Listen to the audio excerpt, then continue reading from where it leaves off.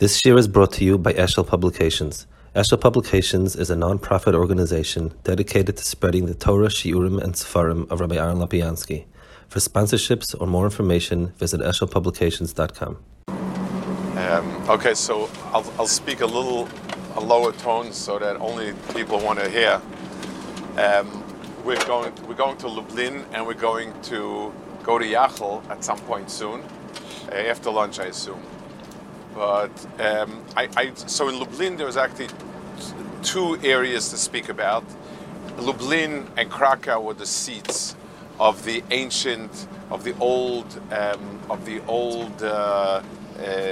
Gedolei Ador, and I think we'll speak about that tomorrow. But Lublin was the place where you had Yeshivas Chachmei Lublin, and I wanted to speak a lot about that. Lublin also had a third element. At some point we'll speak about another branch of Polish Hasidus, but I want to talk about Yachel now because it's part of that picture of an attempt to rejuvenate Yiddishkeit. Like we said before, Poland was disintegrating, and Hasidus had made a foothold, but it was also beginning to evaporate. And we spoke about Pius Setzner. We'll speak tomorrow about Sorah Shnira. I want to speak about Meir Shapiro. Meir Shapiro was somebody endowed with a lot. He was brilliant, charismatic, visionary. He was wealthy, his in-laws were wealthy, and he was somebody that was able to build things and accomplish things. He had a bigger sense of things than the Rabbanim that was sort of stuck with a little corner of their world. Meir Shapiro had two grand projects that he got off the ground, and the grand project of Daf Hayomi everybody knows about. Yachel wasn't quite a success, but it was a success. He said the problem in Poland is there are no yeshivas in Poland. You had chadorim, you had people learning here and there. Somebody was excessively brilliant and used to learn with somebody, and that was it. There was no such thing as a yeshiva. He saw the yeshivas in the Litvish world, and he felt that this would make the difference, and this had to be done. He had big musagim, and he said he's going to build the biggest, greatest yeshiva in Europe for Poland. And he's going to do it right. Now, what were some of the elements that he felt like Slabotka, that yeshiva bachrim were nebs? When yeshiva bachrim would go learn by somebody, they didn't have where to sleep, so a lot of storekeepers, they were scared of Ganovim coming at night, so they would lock in a yeshiva bach at night to sleep there, and that would protect against Ganovim. And R Meir Shapiro once said very wryly, "Blessed be the thieves in Poland. They are the greatest machzikei Torah of Poland, because they're the ones that construct the place for them." He had a very sharp sense of humor, R Meir Shapiro, and very good turn of phrase. They ate teg by Baal Batim with all of the disdain that eating teg was. You came to people, they gave you less. And it was really very not Pekovidik, and Poland Bechal didn't have a Masoros of a yeshiva. So he was going to build the grandest yeshiva, spare no money. There was another problem. There was no Masoros of how to learn. So he went to every yeshiva, and which was in Lita, that belonged to Poland. We had said by the war, Poland had swallowed up White Russia, a big part of White Russia, and some of Lita proper.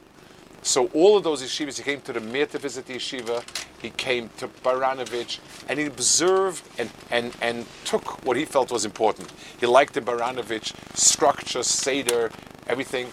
My father-in-law told me an interesting vignette. He came to the Mir yeshiva, and he said a pilpul shir. It was a Vayaseh pilpul shir. And there was a group of Bachrim standing around afterwards. He wanted to chat with them, so he said, let's see if a Litvish Bacher can understand the Polish pilpul. And he picked one Bacher who looked the weakest of the group. The guy looked like an assistant Balagola. That's what my Shver said. He was one of these people who kind of looked like he may be as good as a kind of that. This guy happened to be an off-the-chart genius who looked like that. And he asked him, how would you give him out a pilpul? So the guy said, sure. He told him the pilpul with kashas on it. But was that, he told me R Meir Shapiro's eyes popped out. He had never seen anything like it. And in his mind, this was the weakest bacha. It was amazing. But at any rate, he went to all the yeshivas. He tried to get a Litvish Rosh Yeshiva. It didn't work out. So he collected money for 7 years to build a building that was grander than anything ever built. It had 6 floors. It had a model of the Beis Hamikdash. It had a 4-year program. Bachrim would learn kachim. I don't know why that was chosen. And they would, at the end, they would learn another 2 years and get smicha if they wished. And this was it. He collected money for 7 years. He really gave it all he had. And in 1930, the building was dedicated. Now, the building was state-of-the-art. Talmidim were given they were given everything they needed. They were study, they were spitzy, they walked around like these silver canes, and it was like very, very chashiv. If you made it to Lublin Yeshiva, you were it. That's what he wanted. Two stories about why that was so important. If this is reminiscent of Slobodka, it is. One is written a personal book. There's a fellow named Ben Zion Gold. Ben Zion Gold was the rabbi of the Hillel in Harvard, and he was conservative actually. He grew up in Poland, and he wanted to learn in Lublin Yeshiva. He may or may not have learned. I don't remember, but I read his account. He told his father, "I want to learn in Lublin Yeshiva," and his father said, "No." And he said, "Why?" He said, "If you want to learn, there's a shtibel down the block where you can sit and learn. I'll tell you why you want to go to Lublin Yeshiva. Because you want to walk around with those fancy silver sticks, twirling them like all the bachon. They're very stadi, very spitzy, very this and that." He said, "My father was right, but wrong." He said, "That's why I want to go to Lublin." He's right. But he said, "Without that, I would never learn in the shtibel. I don't feel like garbage. I mean, like a homeless guy learning in the shtibel." He needed and wanted that spitziness. That's one story demonstrating it. A second story, when R Meir Shapiro dedicated the building, he made this huge event, and the foreign press was there. French newspapers, these newspapers, those newspapers. He knew how to do PR. He was also very, very before his time. Not like the mayor, but he knew how to do PR. And they were waiting for the Chotkever Rebbe to come in and give the opening statements. Chotkever Rebbe was one of the Regina, and he was the nichbar. He was the zaken of that Meir, and he wasn't coming. And they said he doesn't want to come. Like he was there, but he wasn't. So they sent him in to ask him, what's going on. The Chotkever Rebbe says, "I'm scared stiff." It says that the luchos of Rishonos were given, and they were broken because they were given with a big taram with kole kolos. It's an ayin hara. When you have too much of a taram, then it's an ayin hara, and I'm afraid to go in. So R Meir Shapiro told him. R Meir Shapiro was brilliant. He told him, "Let me turn it around." Hashem knew this halacha. Hashem knows that if you give something a big taram, then it's ayin hara, and something happened. Why did Hashem choose to give it with such a big taram? I'll tell you the answer, he said. Because, let me tell you what happened now. I was walking out, and I heard one newspaperman interview somebody and said, "Why the heck would somebody want to build a university to study some old nonsense from a few thousand years ago?" He said, "If this is the way people think, you need to make a breakthrough with trumpets. You need to make a big event." He said, "To bring Torah into the world, you need a big taram. You need a big event. It has a price you pay for it, but it has to be done that way." And the Chotkever said, "You're right," and he went to give it. But his point was bedafka. He had a library of 20,000 Sfarim, and he was aiming to have 100,000. That was before Yeshivas Chachmei. His visions was grand. Everything about it had to be the best and the greatest, and it was wonderful. He himself was nifta in 1930. I'll tell you in a second. 1930. 1930. What's what? 1933. He was nifta 3 years later. And there was, unfortunately, there was no dominant Rosh Yeshiva figure. He did not have a figure that was a chashuv figure ke'erkai. He had somebody that he took to be a Maggid Shir.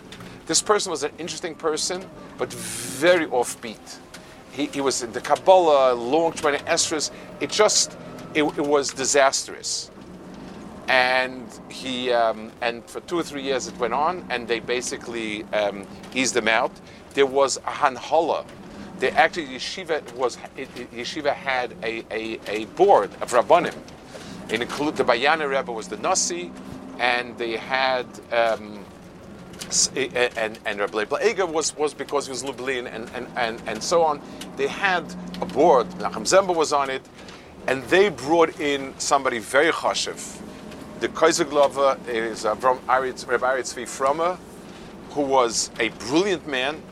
He wrote Shailas Tshuvis Eretz Tzvi and Machshava, and he was the Rosh Yeshiva till the yeshiva was destroyed. Not destroyed, till the Nazis came. The yeshiva itself lasted 10 years. He himself was a person with extraordinary talents and extraordinary person. The famous story, he got ill suddenly, basically, and as he was dying, he asked that they sing a niggun, that he should leave this world besimcha. He said he had no children, and his 2 children he's leaving over for the world is Daf Yomi and Yeshivas Chachmei Lublin. It never really got the traction it needed to become what he envisioned it. He had 2 very famous Talmidim that he had a few famous Talmidim, but the 2 ones that are most world known is Reb Shmuel Vazna, who was the Paisik of Nebrak from the after the war till he was nifta a few years ago. That was one very world famous Talmud, and he made Yeshivas Chachmei Lublin in Nebrak. Reb Pinchas Hirschsprung in Montreal was a world famous genius. Like one of these people with a photographic memory, he was a Talmud. There was another personality, not a frum person in particular. He was somebody who wrote books about the war, and he would sign it A. Katzetnik, means concentration camp survivor. He was anonymous until at the Eichmann trial he testified. Extraordinary talented writer, about the war. But that was it.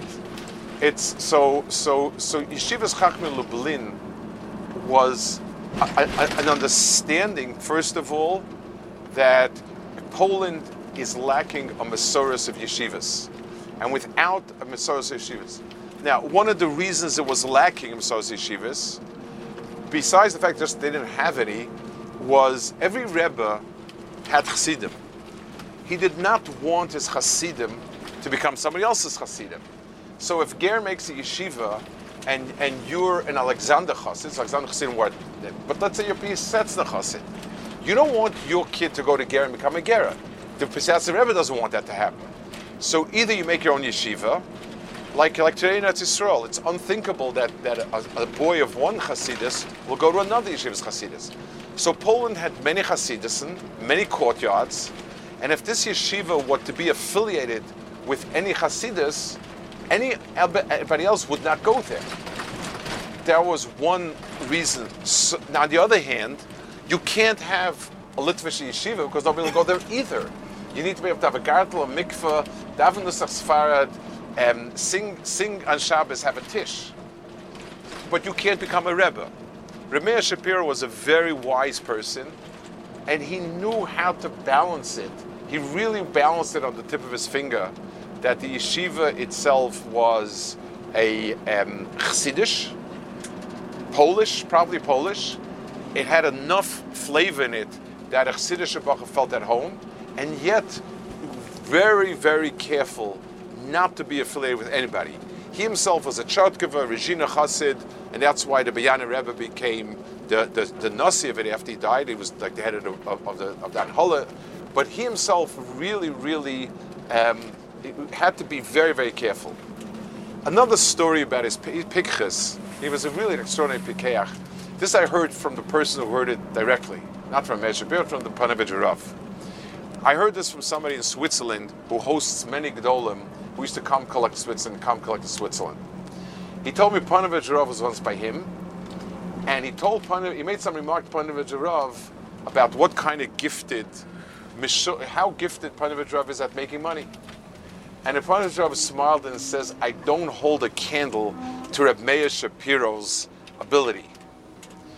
And I said, I'll tell you a story. He said, I was in America, Rabbi Chana Wasson was in America, and R Meir Shapiro. And R Meir Shapiro calls me up and calls up Rabbi Chanan and says, I need you to come with me to a gvir to collect. So they said, fine. They came to somebody, clean-shaven, modern fellow. They sat around with him, chit-chatted for a few minutes. Very nice, in hair. And then the R Meir Shapiro asked the gvir to come with him to a room and, privately. So they waited, the Panovich Rav and Rabbi Elchanan, and he went with this gvir to chit-chat a few minutes. He comes out a few minutes later, and they walk out. In the cab, he shows them a check for $5,000. $5,000 in 1929-30 was worth a lot of money. And they looked at him and they said, how? There was nothing. We chit-chatted, then you walk into a room. What happened? He said, Rabbi Isai, you look at him and you see a modern American Jew. I see a Radzina Chassid. He was a Radzina Chassid, his family was. And I told him in the room, and I said, if you don't build a yeshiva in Poland, the only people we left will be those two Litvaks in that room.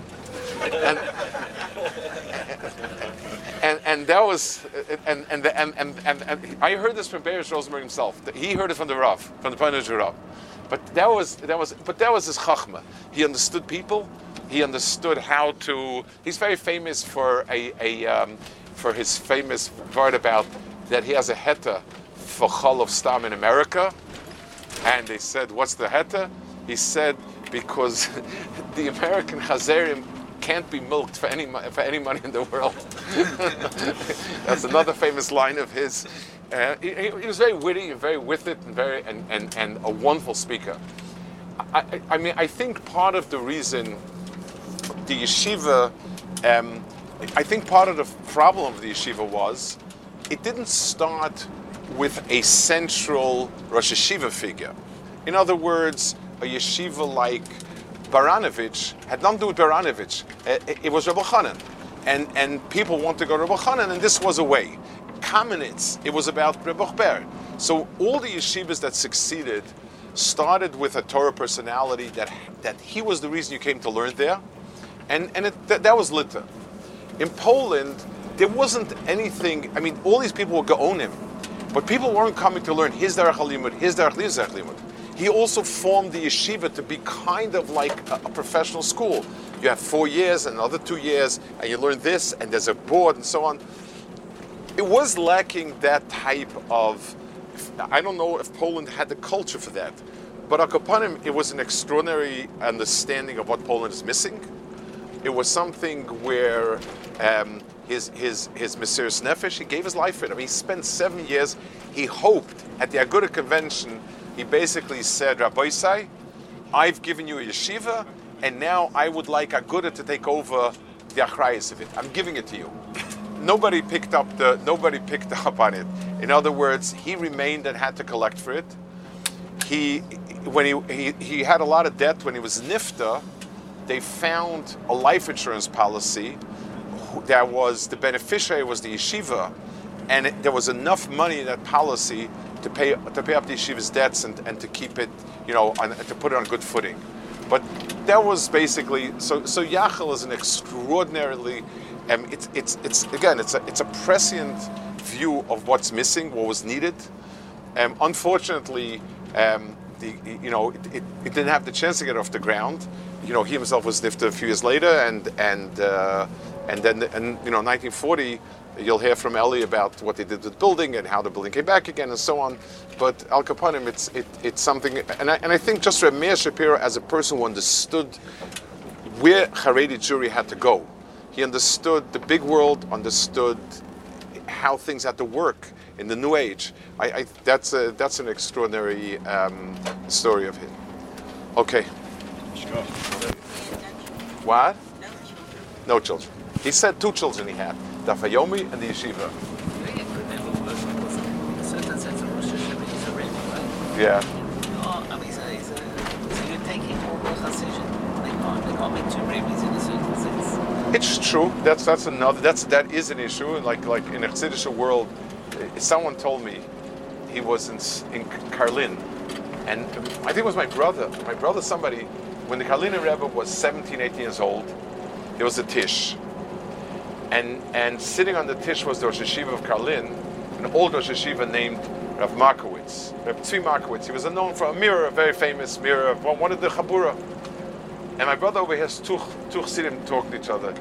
Sugmi says, tell me, the one next to the Rebbe, that's the Markowitz fellow.